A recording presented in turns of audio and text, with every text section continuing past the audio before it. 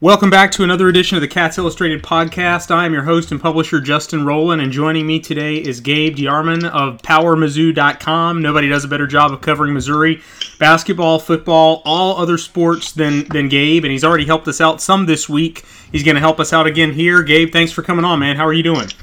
No problem. What's up, Justin? Not a whole lot, but before we get to football, Gabe, obviously we got to bring up the gut-wrenching injury to Jontay Porter, Missouri's basketball player. When John Calipari heard the news, he said he was sitting at the podium talking to media there in Lexington, and he said it just made him nauseous. That family has been through the ringer with those kinds of injuries. Tell us what happened, how people are reacting, and what it means for Missouri basketball, and are they cursed? Yeah, it happened. It happened in a scrimmage against Southern Illinois. It's funny they call them secret scrimmages. They're not secrets. Everybody knows about them. Nobody can go. But happened on Sunday afternoon, and just devastating on so many fronts. First of all, for a kid that could have been in the NBA this year. Jontay could have gone pro last year. He was a borderline first-round pick, but at worst would have been a high second-round pick, probably would have made a roster, probably would be making money right now. He came back to school and obviously is not making money. I know that's a touchy subject these days with college basketball players, but, is a college basketball player rather than pro. Now he's not going to play at all. It is crippling for the Missouri basketball team in the immediate future. He was the best inside player on the team. He was probably the best shooter on the team. He was going to be asked to handle the ball some. He was the best shot blocker on the team, the best rebounder on the team. This is, from a personnel standpoint, considering what else we know is around him, this may be more devastating for Missouri than losing Michael was last year. Wow. It is. I don't know exactly how they replace this. Yeah, well, yes, last week I want to say at SEC Media Days, the media picked Mizzou to finish 9th in the SEC, and that was before the news came out, and most years 9th is like, okay, that's kind of mediocre, but this year that means people thought you were right there on the bubble, Missouri basketball. I guess this is obviously a huge setback for them. I do want to shift gears to football pretty quickly. Gabe, Missouri opened as a 1-touchdown favorite against Kentucky, and I think Kentucky fans are kind of like thriving on this nobody respects us kind of thing, but you can see why Vegas opens the line this way. Kentucky's offense has been basically pretty bad for 2.5 games now, and they're probably just asking, can they score enough to win this game? Is that your read on kind of the line and how it stands? Yeah, I think that's why it is where it is. People also have to remember, lines aren't prediction. Lines are what can we get kind of both sides to bet equally so we don't lose. And, the simple fact is, and Missouri fans deal with this too, but Kentucky is dealing with people setting lines and making bets based on the name on the front of the jersey. I think a lot of people still don't realize how good this team is because it's Kentucky and they're not used to Kentucky being good. I was not surprised Missouri was favored, especially at home. I was a little surprised it was 7. I didn't think it'd be quite that much, but you're right. It's all about people expect Missouri to be able to score a decent amount of points. I don't think anybody's thinking they're going to hang 45 on Kentucky or anything, but people expect Missouri to be able to score. And Kentucky just hasn't really proven it can score. This game is, and I'm sure we'll talk more about it, but Kentucky wants to win this game 17-14, and Missouri wants to win it 31-24. Yeah, and that's the huge question. 2.5 games, Kentucky's offense has really struggled. Mark Stoops has said that he might play several quarterbacks this week. Now, Jeff Drummond... How many is several? That's a good question. And does it count Benny Snell as a quarterback? Because he's going to take some snaps, but he's not a quarterback. Benny Snell, that could count. Lynn Bowden could count. It might just be Wilson, Bowden, and Snell, but we got the impression initially that he was talking about Gunnar Hoke and maybe Danny Clark, and...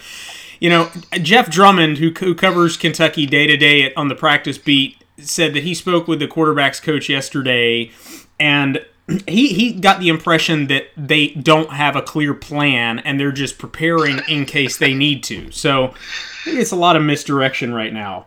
Have Missouri's coaches talked about preparing for different quarterbacks at all, or are they just kind of going under the assumption that they've just got to defend the guy that they've seen on tape every week?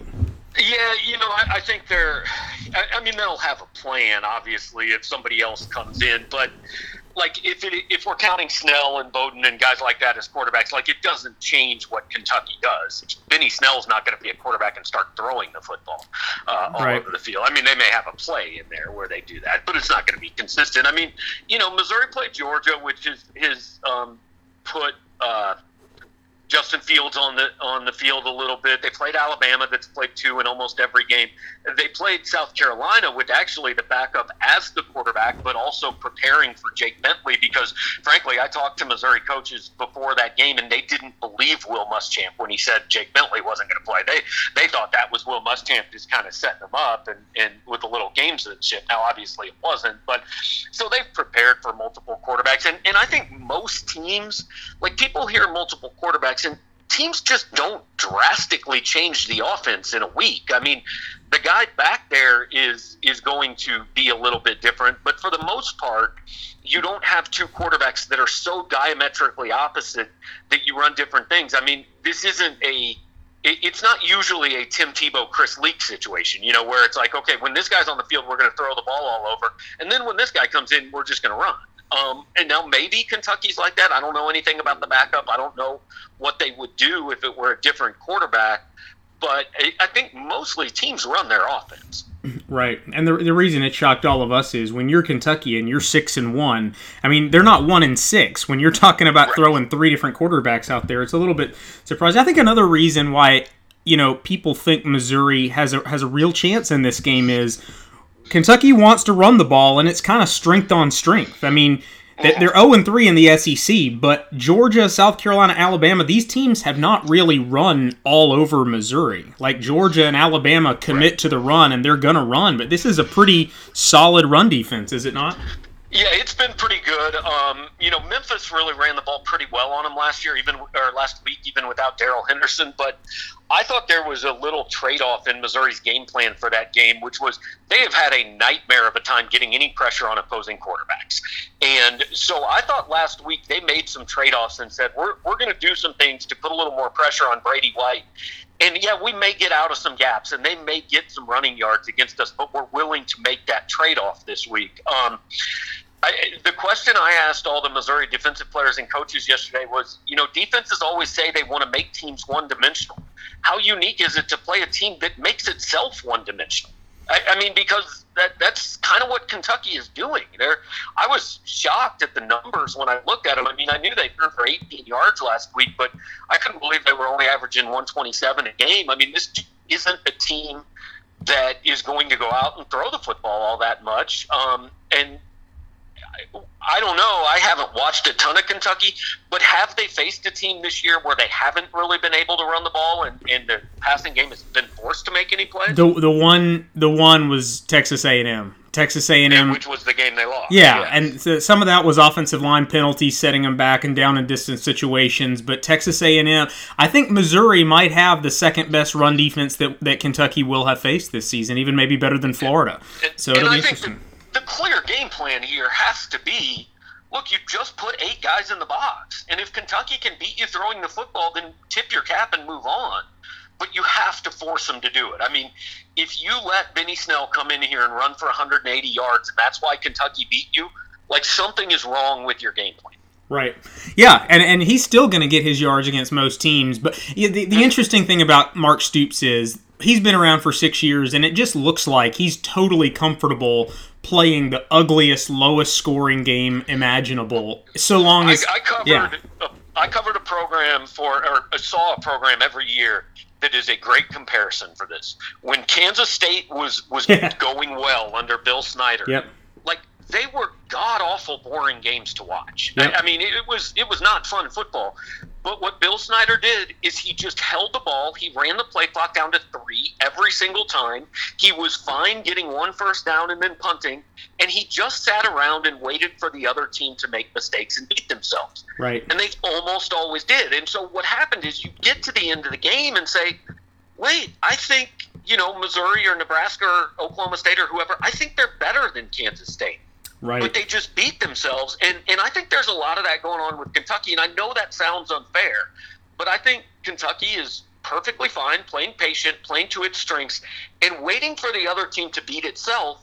And then that happens, and so then the other team says, well, I don't think Kentucky's very good. Well, maybe, but you did exactly what they wanted you to do, and they deserve credit for that. That's right. Yeah, week in, week out. The way spread offenses have gone in football, everybody's trying to score 50, 60 a week. What makes Kentucky a really difficult play is you're probably only going to get 58, 60, 65 plays against this team.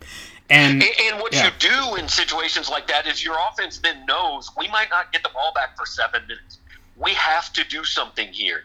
And you put pressure on yourself, and you go 3 and out, and then all of a sudden you get to the end of the first half, and the time of possession is 23-7. Yeah, and this strategy has worked. It's put them in the 5 to 7 win range for 4 consecutive years. What makes this year different is they actually have some elite personnel on defense where they can really mess with a team. Somebody who struggled recently, Gabe, Drew Lock. He struggled in SEC play this year. 1 touchdown, 5 interceptions. If you look at his numbers for the year, the disconnect is just staggering. What's going on with Drew Lock? And it seems like it's defying the odds that he's not having more success against SEC teams as talented as he is. You just it's not this year. It's Drew's career. Right. I mean, he has put up ridiculous numbers against the teams Missouri should beat, against the non-conference opponents, against whether it's Vanderbilt when Kentucky wasn't very good. Well, he hasn't actually beaten Kentucky, so that's not fair. But whatever, the worst SEC teams on their schedule, he's been pretty good. And actually was pretty good against Kentucky last year. The defense was just awful. Yep. But when they've run into good defenses, it's not just that he hasn't been good. I mean, he's been really bad. Now, this year, I thought he was actually pretty decent in the Georgia game. I think he threw for, I can't remember, 240 or something like that. He had a lot of drops in that game. His number 1 wide receiver, Emmanuel Hall, was nothing more than a decoy. They didn't even look at him all day. He wasn't healthy. He hasn't played in 3 weeks. Nate Brown hasn't played the last 3 weeks. He was a starting wide receiver, so that has a lot to do with it. But the recipe to beat Missouri, and this is what we're going to find out if Kentucky has. The teams who have made Missouri look really bad over the last few years are the Floridas, the LSUs, the guys who have the athletes at defensive back, and this is what Georgia had in the game this year, that they can go play Missouri's receivers one-on-one and just put pressure on Drew Lock and force him into mistakes. If you can do that, this offense has shown an ability to turn the ball over and do things to really hurt itself. So that's what, and you obviously know Kentucky's personnel. I know it's a really good defense. I think Missouri fans and probably SEC fans in general are underselling this defense. I think it's the second best defense on Missouri's schedule, maybe third behind Florida. But I don't know if they have the guys that can just say, okay, we're going to put this guy on Albert Okwuegbunam, we're going to put this guy on Jalen Knox, we're going to put this guy on Jonathan Johnson, and then we're going to put all kinds of pressure on Drew Lock. I don't know if they have that in the secondary or not. I think Derek Beatty, cornerback, they have excellent personnel in the back half. What makes Missouri unique is I think they have a little bit deeper. They test the depth of your secondary a little bit, maybe more than some other schools, and you never really know until you see it. I think something else that makes this Missouri team a little bit dangerous is it's not just the Drew Lock show. I mean, this is a team that rushed for 286 against South Carolina, 273 against Memphis, 233 against Purdue. I mean, you think Missouri, a lot of people think spread them out and a little bit finesse, sling the ball around, but this is a pretty physical rushing attack, isn't it? Yeah, this is the difference with Derek Dooley replacing Josh Heupel. I mean, last year they were that wing it all over, build Drew Lock's stats, get Josh Heupel a head coaching job, all that. Yeah. And they did that. They've got 2 different running backs have had at least 150 in a game. Larry Roundtree, I think, has had a couple 100-yard games. He's the team's leading rusher, but Demaria Crockett ran for 1,000 as a true freshman 2 years ago. Tyler Beatty is a freshman from Memphis who actually was the tailback on Missouri's game-winning drive against Purdue and made really the biggest play of that game on a 20-yard catch. So they've got 3 guys, and what they do is just they use the first quarter and a half to figure out, okay, who's hot today? Who's got it? I mean, we're going with that guy. For the majority of the snaps. I mean, all 3 of these guys have had games where they didn't really see the field for more than about 10 or 15 plays because the other 2 guys were just having better days. And so, yeah, they can beat teams running the football. And, this Missouri team would be looked at so much differently if they had made one more play against South Carolina.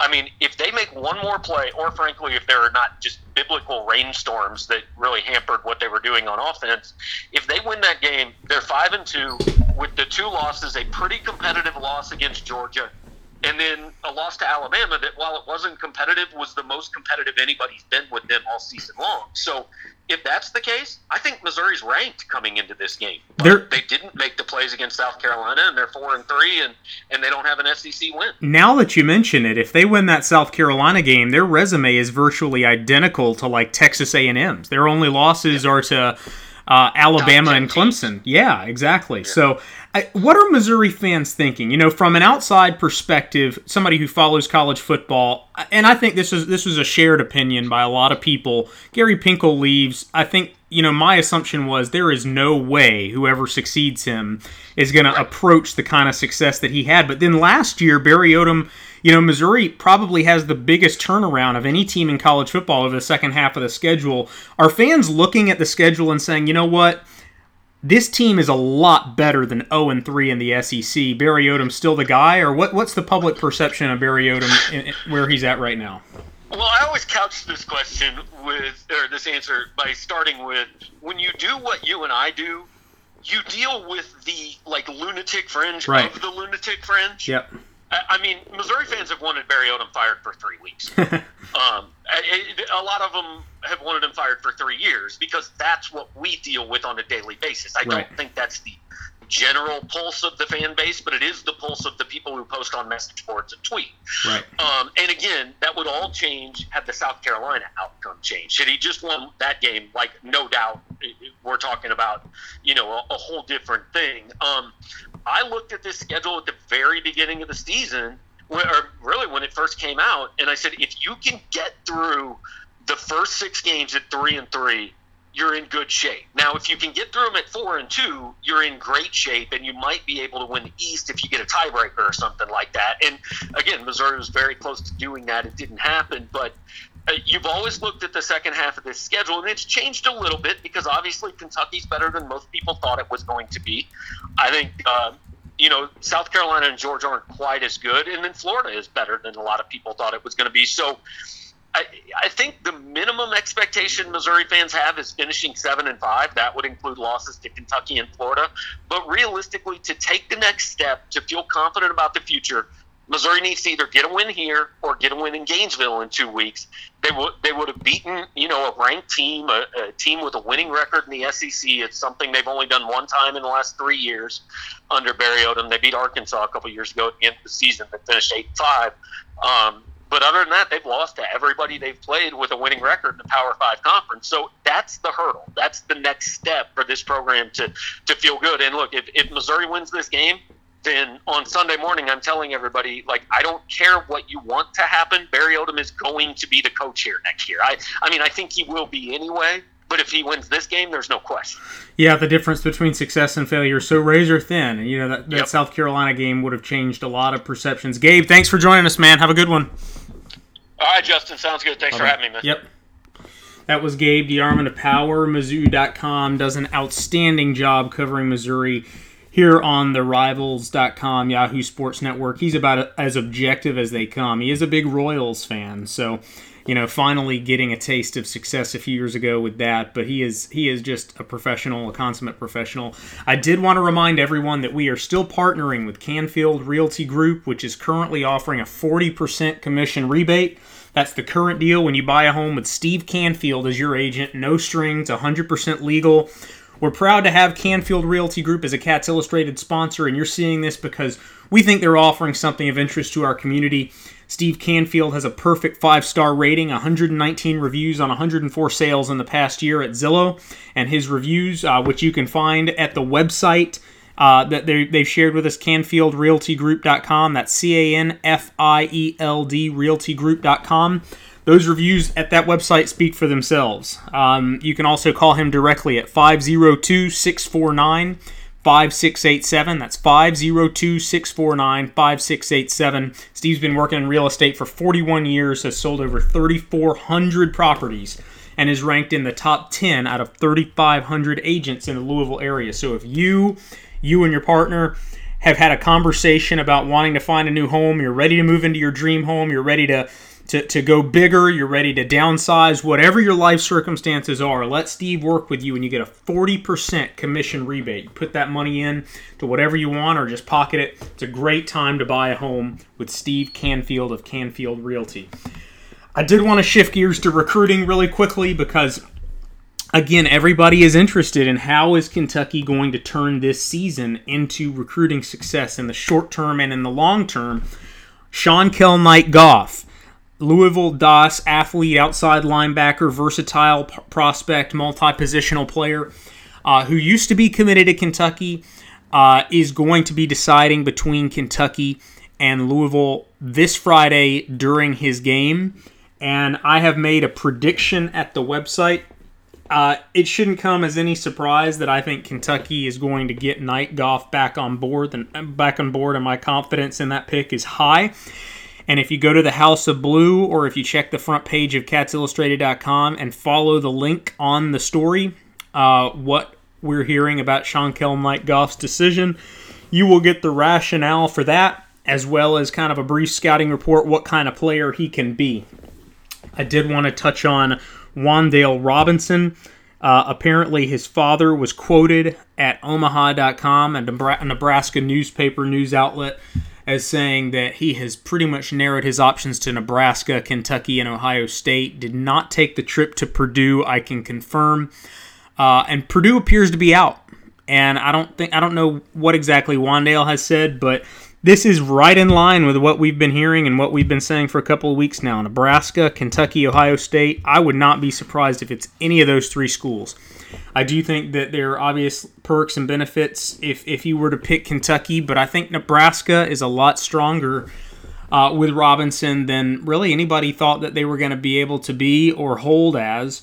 And Ohio State, it seems like Ohio State sources, people who cover Ohio State, the general vibe is the Buckeyes are confident, but I think right now at this moment in time, their confidence might be overblown just a little bit.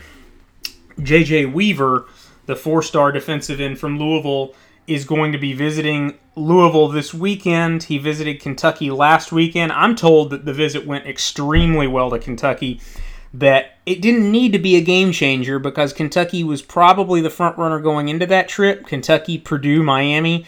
But it seems like Kentucky's very confident with where they stand. Before the trip, I had been hearing that Kentucky and Purdue were really still battling it out neck and neck with Miami, an option. We'll just have to see. I think Louisville is probably a long shot, especially the way that their season is going, especially given the questions over Bobby Petrino's tenure at Louisville and how that's going to play out.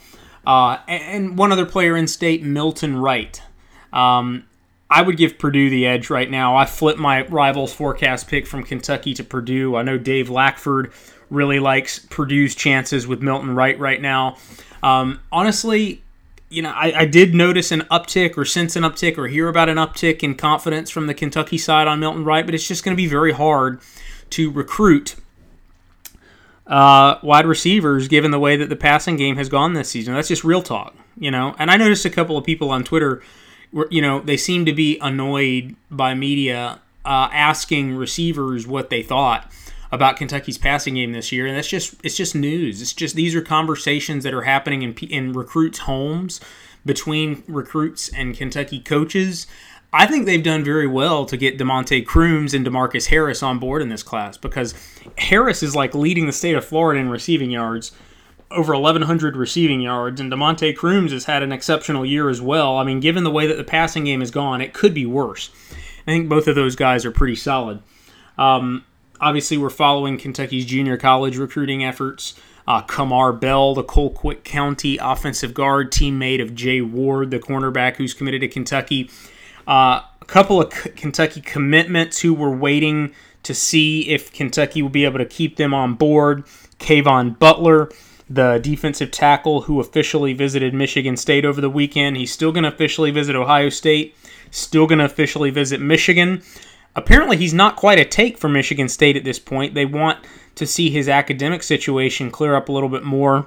I thought that was interesting, but at the very least, it seems like Kayvon Butler is very interested in some other schools, and I think that's been well known for a while.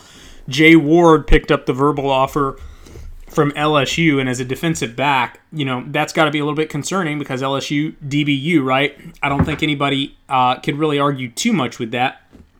Kentucky secondary's played at a very high level. They have a very attractive situation with so many defensive backs leaving. And I'm also told that he's a little bit down the wish list for LSU right now. So that's honestly a positive sign. He's had a tremendous season.